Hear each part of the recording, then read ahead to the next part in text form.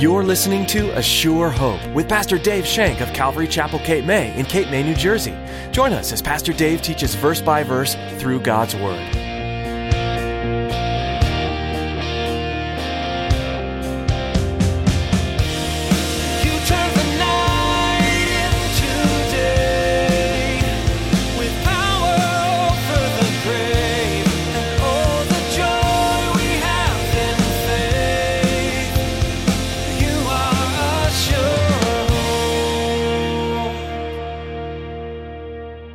They stepped out in this faithful, radical obedience, and they identified themselves as being one of the Lord's people. Remember, one of the things that he wanted to do when he took them out of Egypt: you will be my people, and I will be your God.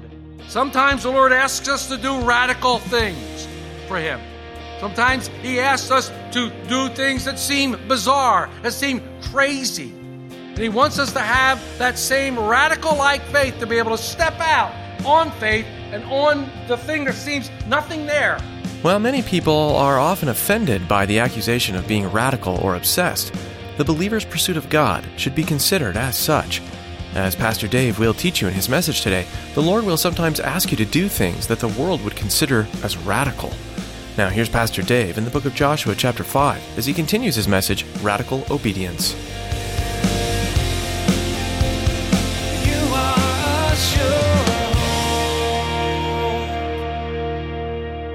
Look at verse 2a.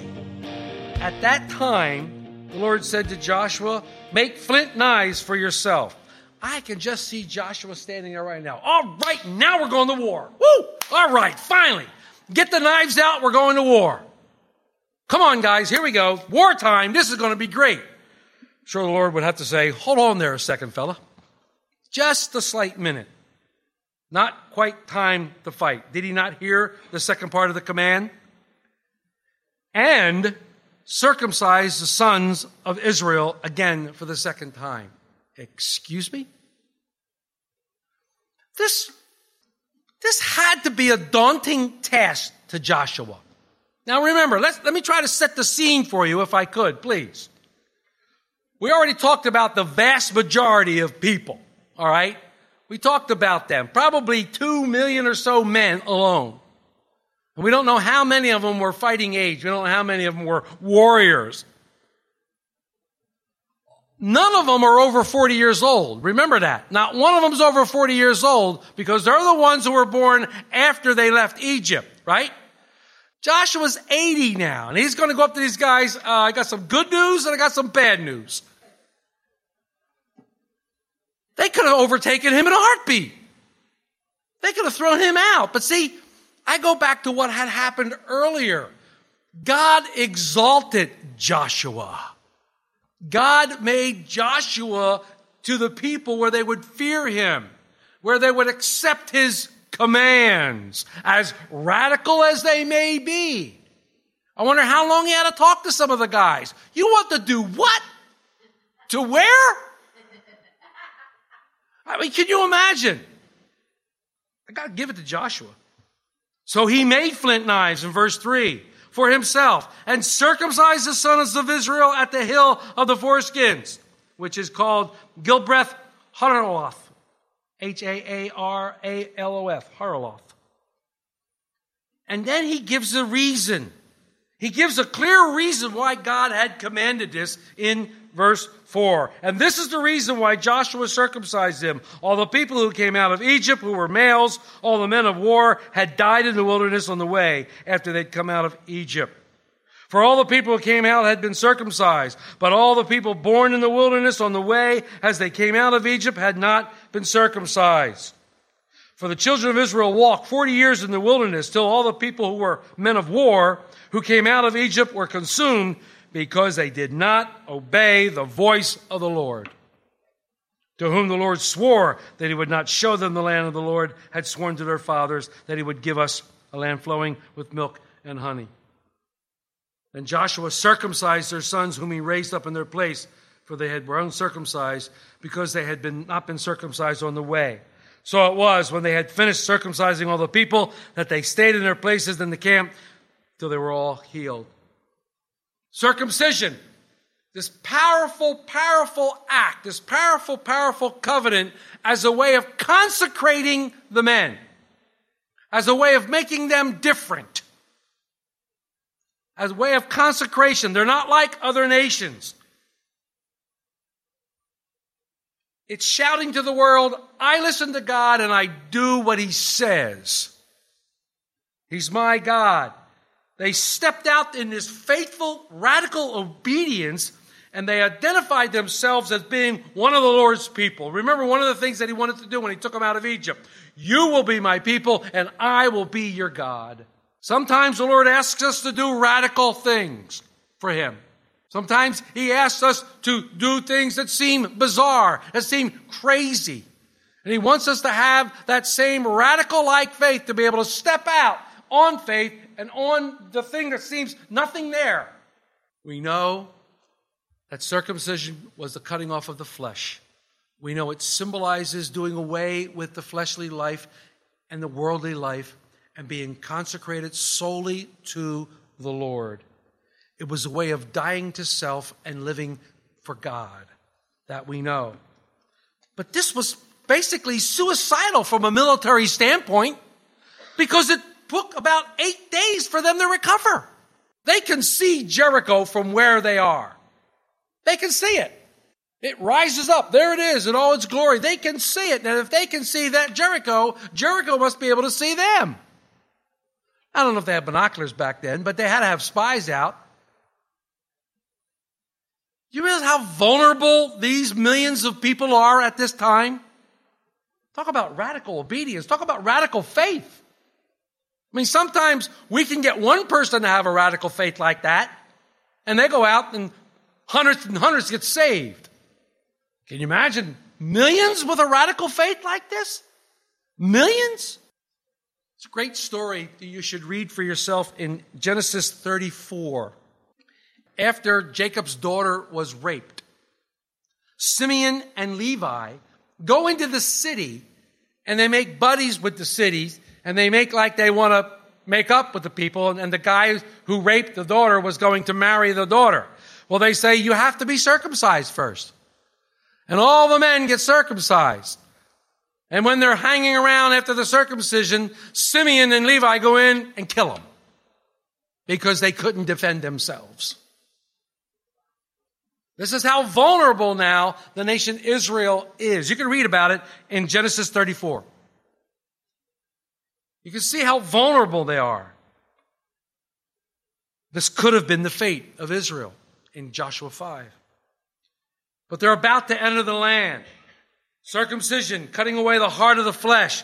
God wanted the people whose heart was after the Spirit. We know it was a symbolic act because in Deuteronomy 30 verse 6 it says, circumcise your hearts. It's a matter of the heart, getting rid of the flesh of your heart. No longer desiring the things of the flesh, no longer desiring the things of the world. We spoke about it when we read Romans. We talked about it, how they observed the rite, but they didn't do it in the reality. They didn't do it in the spirit that it was meant to be done. They believed that the rite of circumcision was perfect for them and it helped them to come to the Lord and be saved. It wasn't for salvation. You know all the problems that came in the early church when the Judaizers went around telling the new converts that they had to be circumcised and believe in the law of Moses or they couldn't be saved. And out of that came the Jerusalem Council that we studied in Acts. So it was necessary that they go through the rite of circumcision. All these adult males were circumcised in order to cut away this flesh and signify that now they were going to walk after the Spirit and walk after God's heart. That's what it signifies. They're going to walk after God's heart. God could use them. They didn't do it in the wilderness. They want to declare themselves the people of God. And this was His covenant with them. So not only does Israel cross over the Jordan at a place that's militarily undesirable, right in front of the greatest city in the land, they also incapacitate their entire army for several days. But they did this because they trusted in their God. See the faith here? You see the faith that it takes for this to happen? Oh, you want to be a victorious Christian, you have to have this kind of faith. God only asked this of them after He showed His greatness of the Jordan River. when we remember the things and the power that God has done in our lives, we too are willing then to trust Him in this radical faith. If you go back and look at what God has done in your life, it'll build up in you a radical faith with a radical obedience, and you will step out. You will step out. What was the result of this radical faith? What was the result of this radical obedience? Well, look at verse 9. Then the Lord said to Joshua, "This day I have rolled away the reproach of Egypt from you. Therefore, the name of the place is called Gilgal to this day." We said before, Gilgal means rolling away. God rolled away the reproach of Egypt. What reproach? God sent them to Egypt. It was God that sent Jacob down to Egypt. They were there. He sent them down there to build a great nation, which He accomplished. All those who participated along the way in idol worship were dead. Maybe it was because they didn't come into the promised land when they were supposed to. But maybe it's the shame of what they were slaves in Egypt all that time. God calls Israel to a place where they saw themselves as they were in Him. And by faith, they could see themselves as obedient. And now they were a trusting people, trusting in God. And they would stop seeing themselves as slaves in bondage. That's what we have to do when we come to Christ. We have to see ourselves as God sees us in Christ. We have to see ourselves as freed from sin, freed from the bondage that kept us down. Free from the bondage that enslaved us all those years of our lives. God wants to do this same kind of work in you, in me, in all of us. He wants to do this kind of work. He wants to set us completely free. That's what the abundant life is all about. If the Son has set you free, you are free indeed. See, sometimes we just say these things, but they don't have any meaning in our hearts. God took away the dishonor. God took away our shame. He took away the previous sin. He took away the rebellion. We need to see ourselves as we are in Jesus Christ. We need to look at ourselves and say, yes, we're in Christ. Paul, I've been crucified with Christ. Nevertheless, I live, but not I, but faith that lives within me. Christ living in me. The oneness we have, that's the victorious life. How was the reproach rolled away? By radical obedience. The reproach was rolled away by radical obedience. How do we have ours rolled away? Radical obedience. How many people that you know, when they find out you believe in Jesus Christ, go, what? You believe in Him? You believe in Christ? He died on a cross. And then you actually believe that He was raised from the dead? That's radical faith. That's radical obedience to God. Because to them it's bizarre. It's radical. It's radical. It's interesting here in verse 10. It says, "Now the children of Israel camped in Gilgal, and they kept the Passover on the 14th day of the month at twilight on the plains of Jericho." Really interesting here. At Gilgal now, they remember their redemption. Gilgal comes a place of not only remembering what God had done for them, they're remembering their redemption now. Exodus 12. When is the Passover celebrated? When is the Passover celebrated? The 14th day of the first month. The 14th day of the first month. You can read that in Exodus 12. Here they're celebrating the Passover on the 14th day. You go back and you read over in chapter 4, it tells you that they came over on the 10th day of the first month. So 4 days later. What do you do on the 10th day of the first month in the Passover? What do you do on the 10th day of the month? You select the lamb on the 10th day of the first month. So here they are celebrating the Passover, in my opinion, 40 years to the day after they celebrated for the first time. Read the scriptures. That's what I'm getting out of that. 40 years to the day they're celebrating the Passover. They hadn't celebrated since they left Egypt. Now they can't redo it, but they're remembering it. They're remembering it with fondness. They're remembering it that it was a release. When we have communion, we certainly don't want Christ to get back up on that cross. But we remember what He did. We remember how He suffered. And this brings us into a oneness with Him. Verse 12, the manna ceases. They now had to trust God. Remember, God was bringing them into a new relationship. He wasn't going to supply the food anymore like that, but He was still going to provide. God is our provider. Jehovah Jireh, thank you. He is our provider. He provides for us. Jehovah, I am. Jehovah, the becoming one. What do you need God to be? He's the provider. He gives us what we need. First and foremost, He knew we need salvation, so He gave us Jesus Christ. God is our provider. We trusted Him. The city of Gilgal became a beachhead and a camp for the conquest of Canaan. Every time, like I said, after battle, they would return there. They returned there for remembrance of the memorial. They returned there to remember their obedience and their redemption. We need to have Gilgals in our life. We need to have places that we can go to and remember the promises of God. This might be the best one we ever had right here in front of us. What a beautiful Gilgal this is. We can come to it and read it and understand God's word. As we close out this chapter, Joshua meets a very interesting character in verses 13 through 15. He meets this person. It came to pass when Joshua was by Jericho that he lifted up his eyes and looked, and behold, a man stood opposite him with a sword drawn in his hand. And Joshua went to him and said to him, "Are you for us or for our adversaries?" So he said, "No, but as commander of the army of the Lord, I have now come." Joshua fell on his face to the earth and worshipped and said to him, "What does my Lord say to his servant?" Then the commander of the Lord's army said to Joshua, "Take your sandals off your foot, for the place where you stand is holy." And Joshua did so. Joshua's out surveying. He's out there looking. He knows that that's the first thing they have to do. He knows they have to begin their conquest with the hardest and toughest city of all, Jericho. So like a good commander, he's scoping it out. He's out there looking at it, checking it out from afar.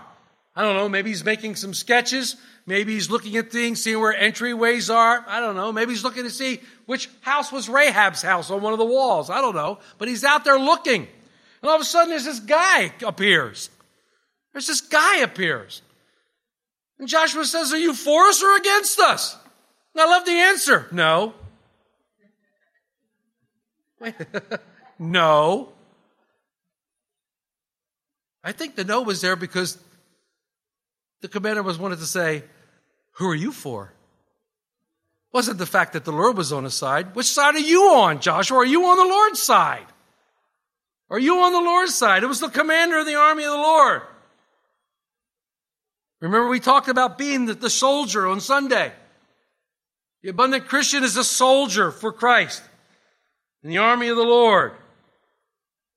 Joshua, who are you for? Who are you for? And I love what he says. "No, but as commander of the Lord, I've come." Joshua recognizes him. He falls on his face and worships him. Now, if this were an angel, we know from Revelation, when angels are worshiped, what do? They stop people from worshiping them. "Don't worship me. I'm an angel." It's got to be a theophany. It's got to be an epiphany. It's got to be a pre-incarnation of Jesus Christ. The commander of the army of the Lord. Commander of the army of the Lord. We follow him in the victory. Follow him. I'm here. Praise God. When I'm in the midst of the battle and I want to hear those words, the Lord says to me, "Relax, Dave, I'm here." Thank you, Jesus. I want you here. I want you in the midst of the battle. Nay, I want to be behind you during the battle because it's your fight. Go get them. But look at Joshua's response. First of all, he plants himself on the ground and worships. He falls to his face, boom, and worships. What a great position. What a great position to be. It's a fantastic position to be, on your face in front of your Lord. Wow. And then the question he asks, "What does my Lord say to his servant?" Say something to me. It's almost like when Paul fell off the horse, when he was knocked off that horse on the Damascus road. What did he say? "What do you want me to do, Lord?" Same thing Joshua's saying. What does the Lord, my Lord, say to his servant? I'm here to serve you. I know you're the Lord. What do you want? What do you want? What do you want? Talk to me. Talk to me. I love that. That is so cool.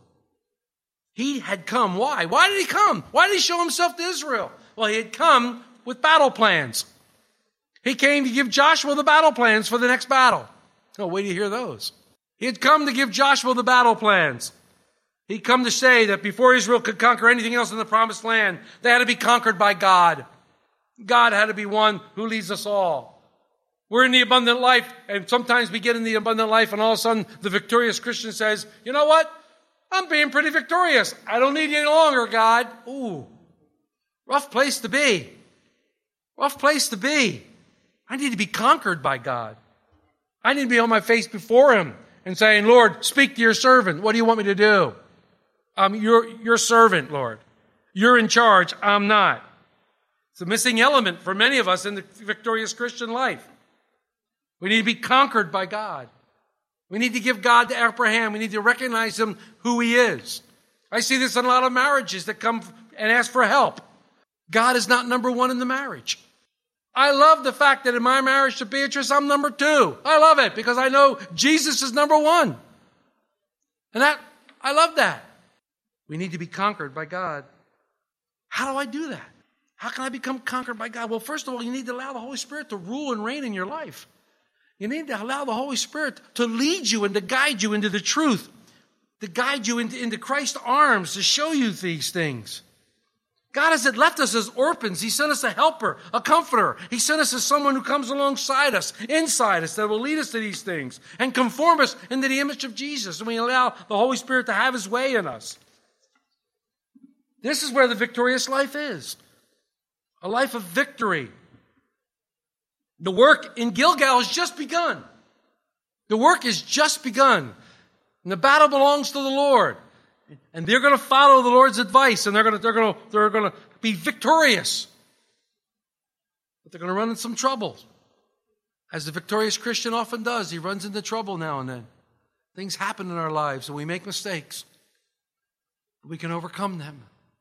I love those last 4 words. I love those last 4 words. Joshua did so. I want that kind of obedience to my God. I want that to be said of me. Dave did so as the Lord said. That's what I want. That's the victorious life that God has given us. To be ever pleasing to him, because faith is the only thing that pleases him, right? So we need to be ever pleasing to him. And sometimes we have to have that radical obedience. Sometimes when he tells us to do something, we can't say, Lord, you want me to do what? We have to do it. I challenge you to have that kind of faith. Have that kind of obedience. Next time you feel like God is moving you and leading you into a way maybe that's kind of awkward for you, in a way that maybe you haven't been before, in a way that's kind of, scary. The commander of the army of the Lord is with you. And he will lead you into victory if we would let him. Amen. You are a sure.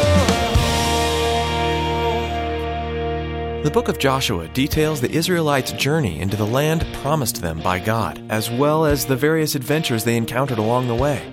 They met many nations and fought many wars, and each one required them to rely on their Lord. Through it all, one thing is clear: God keeps his promises and protects his people. This is true in your life today. God is keeping the promises he's made to you. He sent his Son to die on a cross and rescue you from sin, and today you can live in freedom. You can move forward confidently with Jesus on your side, relying on your Lord to help you fight your battles. We're so glad you joined us today on A Sure Hope. As we continue this study, we'd like to hear from you and learn how you heard about A Sure Hope. We also want to know how we can be praying for you, so please give us a call. Our number is 609-884-5821. Again, that's 609-884-5821. If you'd like to hear more from this series in the book of Joshua, you'll find all the messages online at ASureHopeRadio.com. There are several teachings on various books of the Bible available online for download, and we encourage you to share them with friends and family. That's all we have time for today. We're so glad we can share God's Word with you through this ministry. Pastor Dave will have more to share from this verse-by-verse, chapter-by-chapter study of the exciting Old Testament book of Joshua next time. So we hope you'll join us again right here on A Sure Hope.